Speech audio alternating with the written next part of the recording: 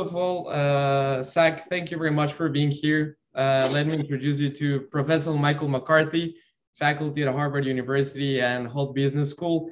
Jack Kelly from Forbes Magazine. Thank you very much for being here. We really No appreciate problem. it. No problem. My pleasure. So Zach, thank you for coming on the show. I really appreciate it. And first, I got to say, how awesome is it? How awesome is it? You go from a kid racing cars to watching Mario Andretti drive to owning his car, being a CEO of a Formula One team, drinking champagne out of a shoe of a race car driver.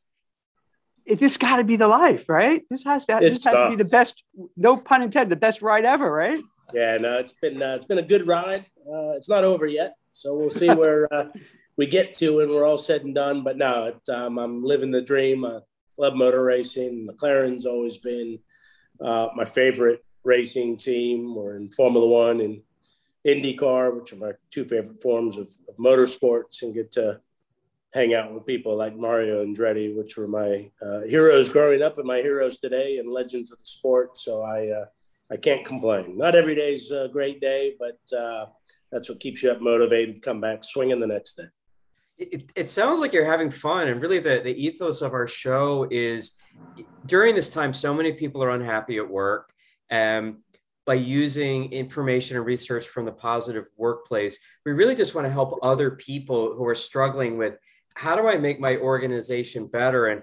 And one burning question I have is that when I was reading about you, when you took over at McLaren, it appeared that the racing team had lots of resources, but a little bit low on the results, and morale wasn't great. And you came in and turned this around. I'm just curious, how do you create resilience and enthusiasm and dig these people and bring them up to become winners when you started with them at such a low point? I'm just curious, what were you doing that worked? Well, the starting point was the majority of the people here had already been winners. So the good news was they knew what success looked like. We just hadn't had it for some time and lacked some leadership. So, no matter how good you are, how much success you've had, if you have failure for a long period of time, as we did, then you start to get down. So I knew I needed to kind of help pick everyone up. The good news was they didn't need a lot of picking up because they inherently have it in them. They just needed some direction, some energy. I made some changes in some of the key management. So, out of 900 team members, probably only changed a dozen, but it was the dozen right ones that were leading the organization or had leadership roles. And, I've had a lot of bad days over the years as an entrepreneur. It's pretty hard getting started from scratch. So I think I have kind of some grit in me. So you kind of just power through it, get people coming along for the journey. And then when you start having success, that gets everyone excited and kind of energizes the place. So I knew I really had to kind of reverse the momentum of this downward spiral, get us pointed in the right trajectory, and then let the people build the momentum behind the energy. And that's what we've done. And so what started off 5 years ago being a miserable place to go racing for the first 12 to 18 months. Once that turned, the last 3 years have been brilliant. We're still far from where we want to be. So they've been brilliant in the sense of the atmosphere, the energy, the morale. And now we're tasting some success along the way, a win, some podiums. And so everyone's just got a ton of energy now. Great. And have there been any greatest hits tools that you've always brought into the workplace that made it a really great place to work? Are there any things that you'd say would work in any industry that have served you well in the past? Yeah, I think fun. You got to be extremely serious at what you do. I mean, we're racing cars, so it's very serious because it's very competitive, but it's also a lot of fun. So I tried to make sure if you kind of have fun while being very serious. Then people like to work with other people. We travel the world. We work 7 days a week often. So if you kind of feel like you're showing up to work, then you kind of look at the watch and, wait for it to be 5:01. So if you can create an environment where people like to be around you and their teammates and they're enjoying what they're doing, then they work harder and they collaborate more and they're more open and honest. So fun's a big part of it. And then, it's okay to make mistakes, learn from your mistakes, and don't make the same mistake twice. And I think prior to me starting, the culture was a bit of if you made a mistake, you're in trouble. Or if you made a mistake, you might get in trouble. And therefore, you didn't kind of own up to your mistake. And therefore, maybe didn't learn from your mistake because you didn't admit you made a mistake. So I think mistakes are learning experiences. Just don't make the same one twice, or then you haven't learned. And then, that's not very intelligent to not learn from mistakes. So I think those are the two biggest things is, have fun at what you're doing and try hard and make mistakes, but learn from those mistakes. Great, thank Zach, you. let me ask you, this is so for, let's say, students of Mike's class, or guys like Alejandro, would you suggest to them to kind of follow their passion? Because you love what you do. When you talk about it, you can see your whole face lights up. You're excited about it. You want to talk about it. And that also powers you through all the tough times. Does that work for everybody or not? Just to kind of go after what you want? It works for me. I think everyone's their own individual person. I came from racing cars, so I'm used to crashing, and you got to shrug it off, and you got to get back in the race car, and you can't mope about it all day. You can't unwind to the mistake. Wait, how do you do that though? That's hard to do, right? You crash your car, right? And then you just shrug it off. You get experience making mistakes, and then you get experienced on how to manage and learn from those mistakes, and not be afraid to, make another one when you go out. If you kind of live life in fear, then you kind of a deer in headlights, and you end up, not taking calculated risks, which you need to in business every day, right? Every time you make a decision, there's a risk in that decision. It could be right, could be wrong, and the more experienced you get, and the more you surround yourself with great people who have experience and knowledge, and you communicate and listen to them, all that goes against, reducing the chance of making a mistake. So Zach, what you're kind of talking about is what we call psychological safety, which is sort of the fancy word for it's okay to come to me when you've messed up. And I need you to tell me so that we can unwind it, learn from it. And again, not repeat that one. But when someone comes into the organization and they just have culturally or historically, they're just used to, I need to hide this and bury it because I'm going to get in trouble. When they come to you, what do you do, if anything, to say, this is how you change? Are there strategies that you can get people to feel that they can change? And do you think they can? I think, they need to test you. You can say a lot of things. My door's open, but if someone never comes in, they don't really know, are you being serious? My door's always open. My email is always on. So you need to be genuine in what you tell your team, how you operate. You can't say my door's open and then not have the door open. So, and then word spreads, word spreads. Well, I went in to see Zach about this, and he listened, and they gave me time, and he responded. And then that starts to spread throughout the organization that, hopefully those teammates, then if someone goes to them and says, I've got an issue, I'd like to raise it to Zach. Hopefully enough people have experience. So actually, you should go raise it with Zach. I think he'll help. He'll understand. The people that get in trouble are the people that try and hide things. And so I think eventually, I've now been here 5 years. It took some time for everyone to get to know me and how I operate. But now I'm 5 years in. I think people are comfortable on what the do's and don'ts are around how I operate. And so you need to reward people, and I don't mean that fiscally, but if someone comes in and they've done what you've asked them to do, you can't then go, whack them over the head for the mistake. You got to have a conversation and coach and mentor and try and lead them in the right direction. Thank you. So how do you deal? Because in your sport, I mean, it's you got to either you're winning or you're losing. And I imagine with 900 people, you got to keep them motivated. Is that hard to do, or they're self-motivated, or it depends on the person?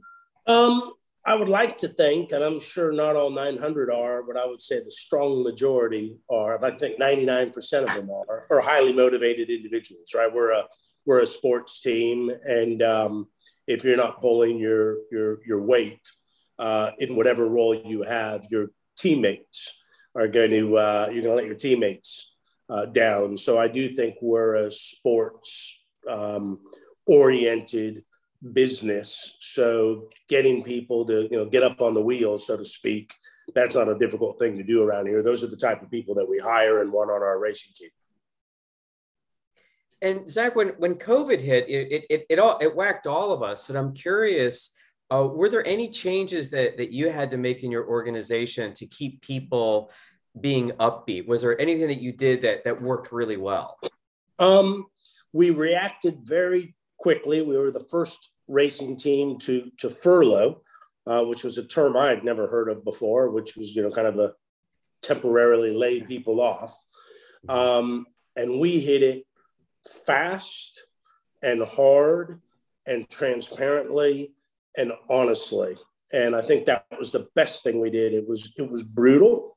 I had never been, nor my leadership team, who I did it with, faced with, you're going to park 600 people and drastically reduce their pay. We had some people that stuck around, but I mean, we effectively parked the majority of the workforce. And that was not anything that any of us were experienced with, and was quite scary. I've got a leadership team of 6 people, and for us to be, what are we going to do with our 900 plus teammates, which it's not good news for any of them. That was quite daunting, but we responded really well as a leadership team. We all pulled together, and we were just open and transparent and did what, at the end of the day, was best for the racing team and therefore best for the people. And I was, I won't say pleasantly surprised, but I guess I could say pleasantly surprised how supportive all the racing team was. And we were the first to do it. So you could have easily had, this racing team has, now they all followed suit, but we did it quickly because we felt the quicker you could get a Band-Aid on this, the quicker it would heal. So we were kind of first in, first out, and ran towards the issue as opposed to running from the issue. Thank you. Yeah, that had to be hard to do because you guys like thing I've ever. You work so close with them, right? And then you have to say sorry. And it's easy in hindsight now to say, "Here's what happened," but back then we had no clue. Would this be a week? Would this be a month? 6 months? 10 years? Like, what's up? None of us, it was a new territory for all of us. And what was great is the racing team respected that this must not be easy. And, this wasn't something that we had caused. I think if this was something that, we had caused or was unique to McLaren, but I think everyone was watching the same news that we were watching. And we weren't, while we were the first Formula One team to react, there were companies before us that reacted, governments. So I think everyone understood we were doing what was in the best interest of all of us in a very difficult situation. And Zach, I'm going to give you a philosophical question. So we're going to go like a little random for a second. Some of the data that we've been seeing is about 1 out of 3 people are quitting their jobs, but they don't have anything else lined up.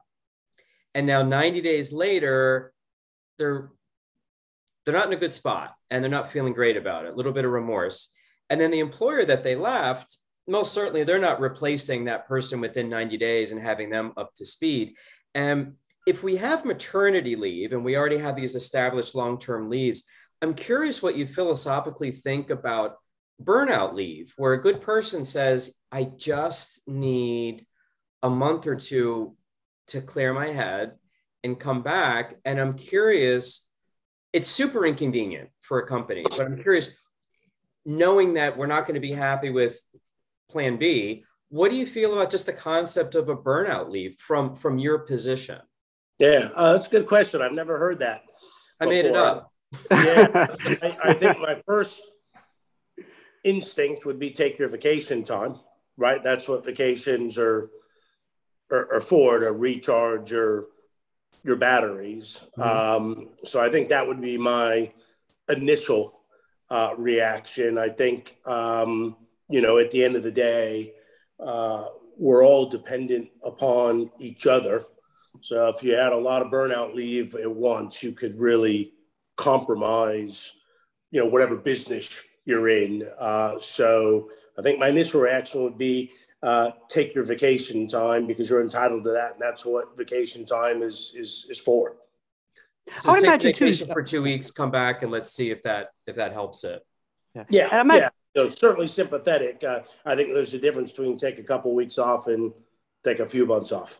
And I imagine in your line of work, people are just psyched to be there. You know what I mean? So, and they know that everyone's depending on them. So it's kind of it's a little different than, I guess, being in an office where it's pretty grueling. So while it's an awesome sport, we're racing 23 times a year around the world. We currently have COVID protocols that are, for the most part, more strict than any other kind of business, because of the way we're traveling around the world. So I don't think our racing team is immune to the same burnout issues that any other office would have. So while it's a lot of fun, it's hard work, and it's a lot of travel and a lot of time away from your family. So whether you're having fun while being on the road or not, you're still on the road and away from your family. And we all know how tough that can be on young families and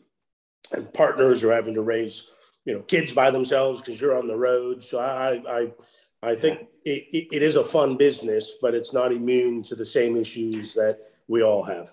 It's funny because we look at it from the outside, right? You look at the outside and you look at the celebrations and all the excitement, but you forget sometimes what goes on behind the scenes and what everyone has to do to make this happen. 100%. And Zach, while people are away, for their various scenarios of who they're missing, are there any things that the traveling team does as a group to keep the morale up and keep them, feeling good about what they're doing? Yeah, I mean, it's a close-knit team. They live on the road together. We try and give them space and time off, so when they're coming back from the race, they don't have to come right back into the factory right away. So I think the biggest challenge is the separation. I think when they're on the road and they're with their teammates, that's easy, or easier, I should say. I think it's the being away from your family that's the difficult part, is maintaining, these relationships while you're traveling around the world, and kids that need to be raised. So it's difficult. Thank you. Yeah, I wouldn't say this for your particular company, but just generally, do you see in the industry that does lead to maybe more divorces or problems because of that? Because that the more you talk about, that has to be tough.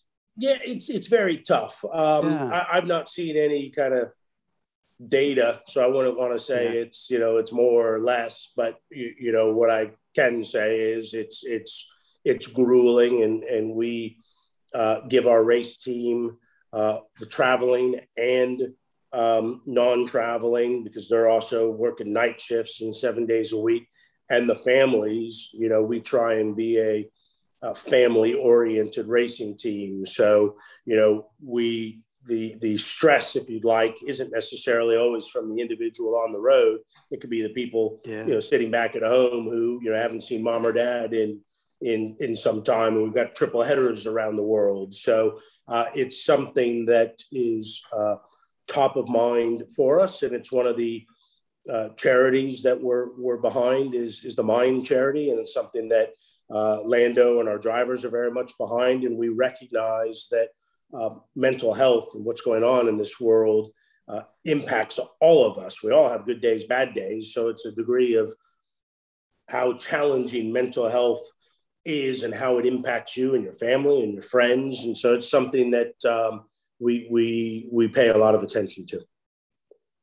And I wanted to ask about Emma Gilmore. I mean, congratulations on hiring your first female racer.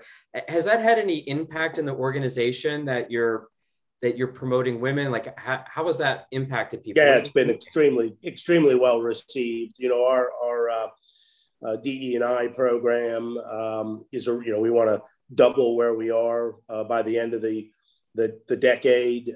We have 24 different nationalities in the team, so gender diversity, culture, race, religion, all these makes of life. I think the more views and perspectives you have, the more well-rounded you are as an organization. And so to have a female racing driver, our first ever, it's great. She's from New Zealand, the land of our founder, Bruce McLaren. Everyone's super excited. And why we've joined the Extreme E Series is we really want to highlight and accelerate our ESG credentials and work along with our partners to continue. This is kind of a journey where you're never going to reach your final destination. Thank you. And congratulations. Thank you. So how's it going with the Extreme E? Because that seems pretty awesome. I'm not too familiar with it. Yeah, we were at COP26 yesterday unveiling our launch livery, and we were with the Prince of Wales, which was quite an honor. How cool is that? That was very, very cool. And what do you wait? All right. What do you do? This is just between us. We can edit it out. Like, what do you do? You meet the Prince. Like, what do you say? What do you do? How do you act? Well, climate change is very important to him and has been for some time. So we wanted to show him what we were doing, why we were racing, introduce him to Emma, introduce him to Lena, who's our female lead engineer, show him the technology on how the batteries are recharged through hydrogen technology, because he's been a big advocate of addressing climate change. And now clearly the world is very focused on it, as it should be. And, we think our role is to bring awareness to it, to develop technologies that companies and countries and governments can use and play our role in addressing climate, which is clearly a very serious issue. Can you share with us just a few things that you are working on? Because it's interesting. No one would really think a race car company is helping climate change, but I'd love to know just a few things. What are you doing? It sounds quite interesting. Well, hybrid technology is being developed in a rapid pace. Battery technology. It wasn't long ago that when people thought of battery cars that go 20 miles, and then you'd have to recharge them overnight. And that's obviously not the case. The range extension, the hydrogen, how to use hydrogen, potentially alternative fuels, synthetic and biofuels.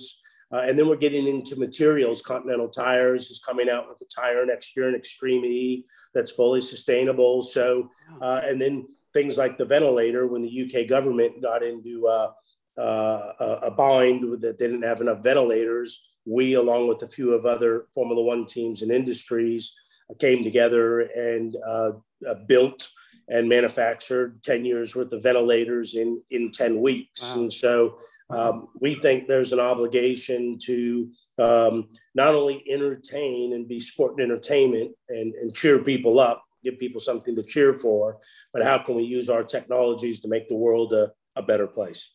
So that's cool. So like the technologies you're developing there will have other, applications. Correct. Huh. Correct. Wow. Correct. It's so wild. Hey, can I go back to one thing with the, because this is, just hearing you talk about it.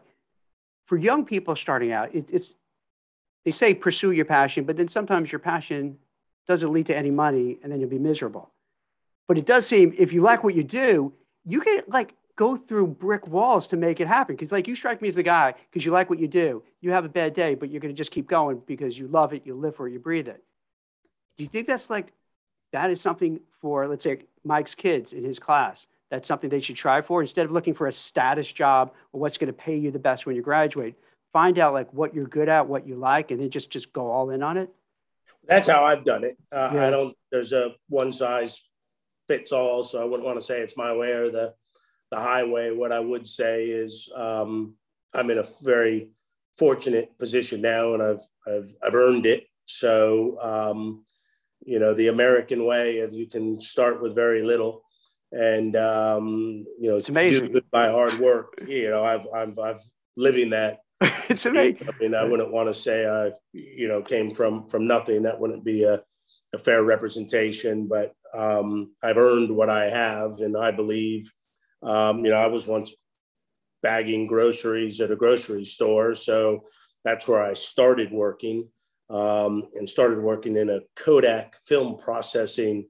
That dates us. That dates us a little. Wait, those little booths? Yeah, like in the shopping mall. So that's where I got started. So you can go from there to here. So if I can do it, there's no reason why everyone can't do that. But it does require a tremendous amount of hard work and motivation and some luck along the way. So if someone's not highly motivated, then they shouldn't feel they're entitled to drop into a CEO seat. There's a lot of blood, sweat, and tears to get there. Zach, I definitely promote the passion before the paycheck mantra, which is easier to say than it is to do. And the next thing I want to ask you about is about the upcoming people that you are seeing graduating, out of colleges. And a lot of things that I'm reading is a lot of people in industry are saying they don't have any skills. Like whatever they learned isn't really helping me in the workplace. And I'm curious, if someone wanted to work at McLaren or just in industry that you see, what skills do you think our students should be getting really good at now that you're not seeing? Paying attention to details. I can't tell you how many people spell my name wrong when they're writing to me to ask for a job. As soon as they've done that, I'm done reading. So pay attention to the details. Be well researched, because if you're not, you've just been kind of lazy. That's what that tells me. Be enthusiastic, be honest and open. It's okay not to have all the right answers or even have the answers. So be yourself, but do your homework. It's amazing how many people apply for a job and spell your name wrong. And it just, I don't care. You can spell my name however you want. What that tells me is you're not actually paying attention. Great advice. Thank you. I'm going to say thank you on behalf of my students, because when you said pay attention to details, yeah, he said it. Thank you.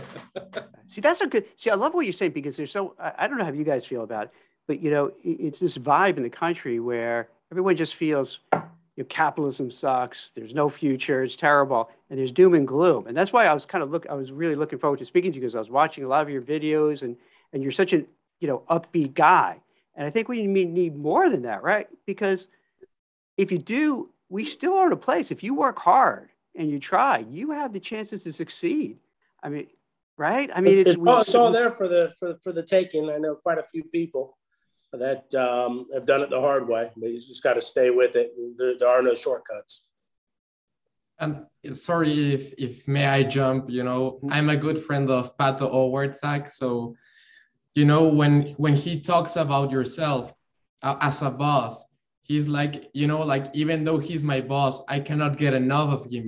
He's such a nice guy. He's like a friend. And it's impressive to see how to your employees, like you motivate them by being yourself, by being a fun guy.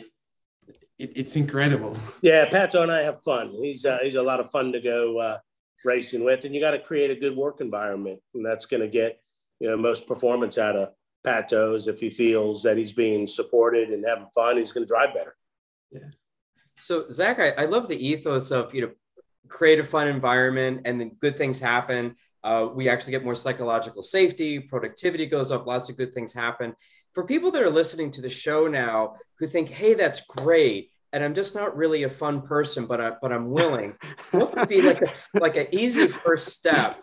So boring people, for boring people, what do they do? Boring. I'm not sure how to tell someone to be fun if they're not. I mean, everyone's got a different sense of humor. Mm-hmm. I'm not sure I've got much fun advice other than be yourself. Not everyone is fun. I've definitely met some great people to be around, and I've met some pretty miserable people to be around. Do you think it's important to have managers that are going to be matching the culture of the positive workplace, that they could actually be the ones that could execute it if perhaps that's not your skill set? Yeah, I don't think everyone has to be fun, but I think, managers need to be great managers. Fun is how I do it, but I've met lots of great managers that I wouldn't necessarily use fun as a description of them, but that doesn't mean that they're not super nice people or very impactful. So I think everyone needs their own style. Thank you. So let me ask you this before, because I know you have a hard stop. What's next? More of the same. Is that it? More of the same. Keep our head down, stay focused. That's awesome. Excellent. That's awesome. Zach, we really appreciate the time. I mean, we know that you hang out with royalty. The fact that you hang out with us, right? Yeah, that's super appreciative. We feel honored. We're in the same ilk of the prince, right? My pleasure. My pleasure. Yeah, and a big thanks to Alejandro for the introduction. Alejandro, thank you. And Zach, keep winning. That's all we want you to do. Thank you very much. Good to Thank chat. you very It was much. a pleasure meeting you. Good luck this weekend. Thank you. Take care. See you later. Bye, everybody. Bye-bye.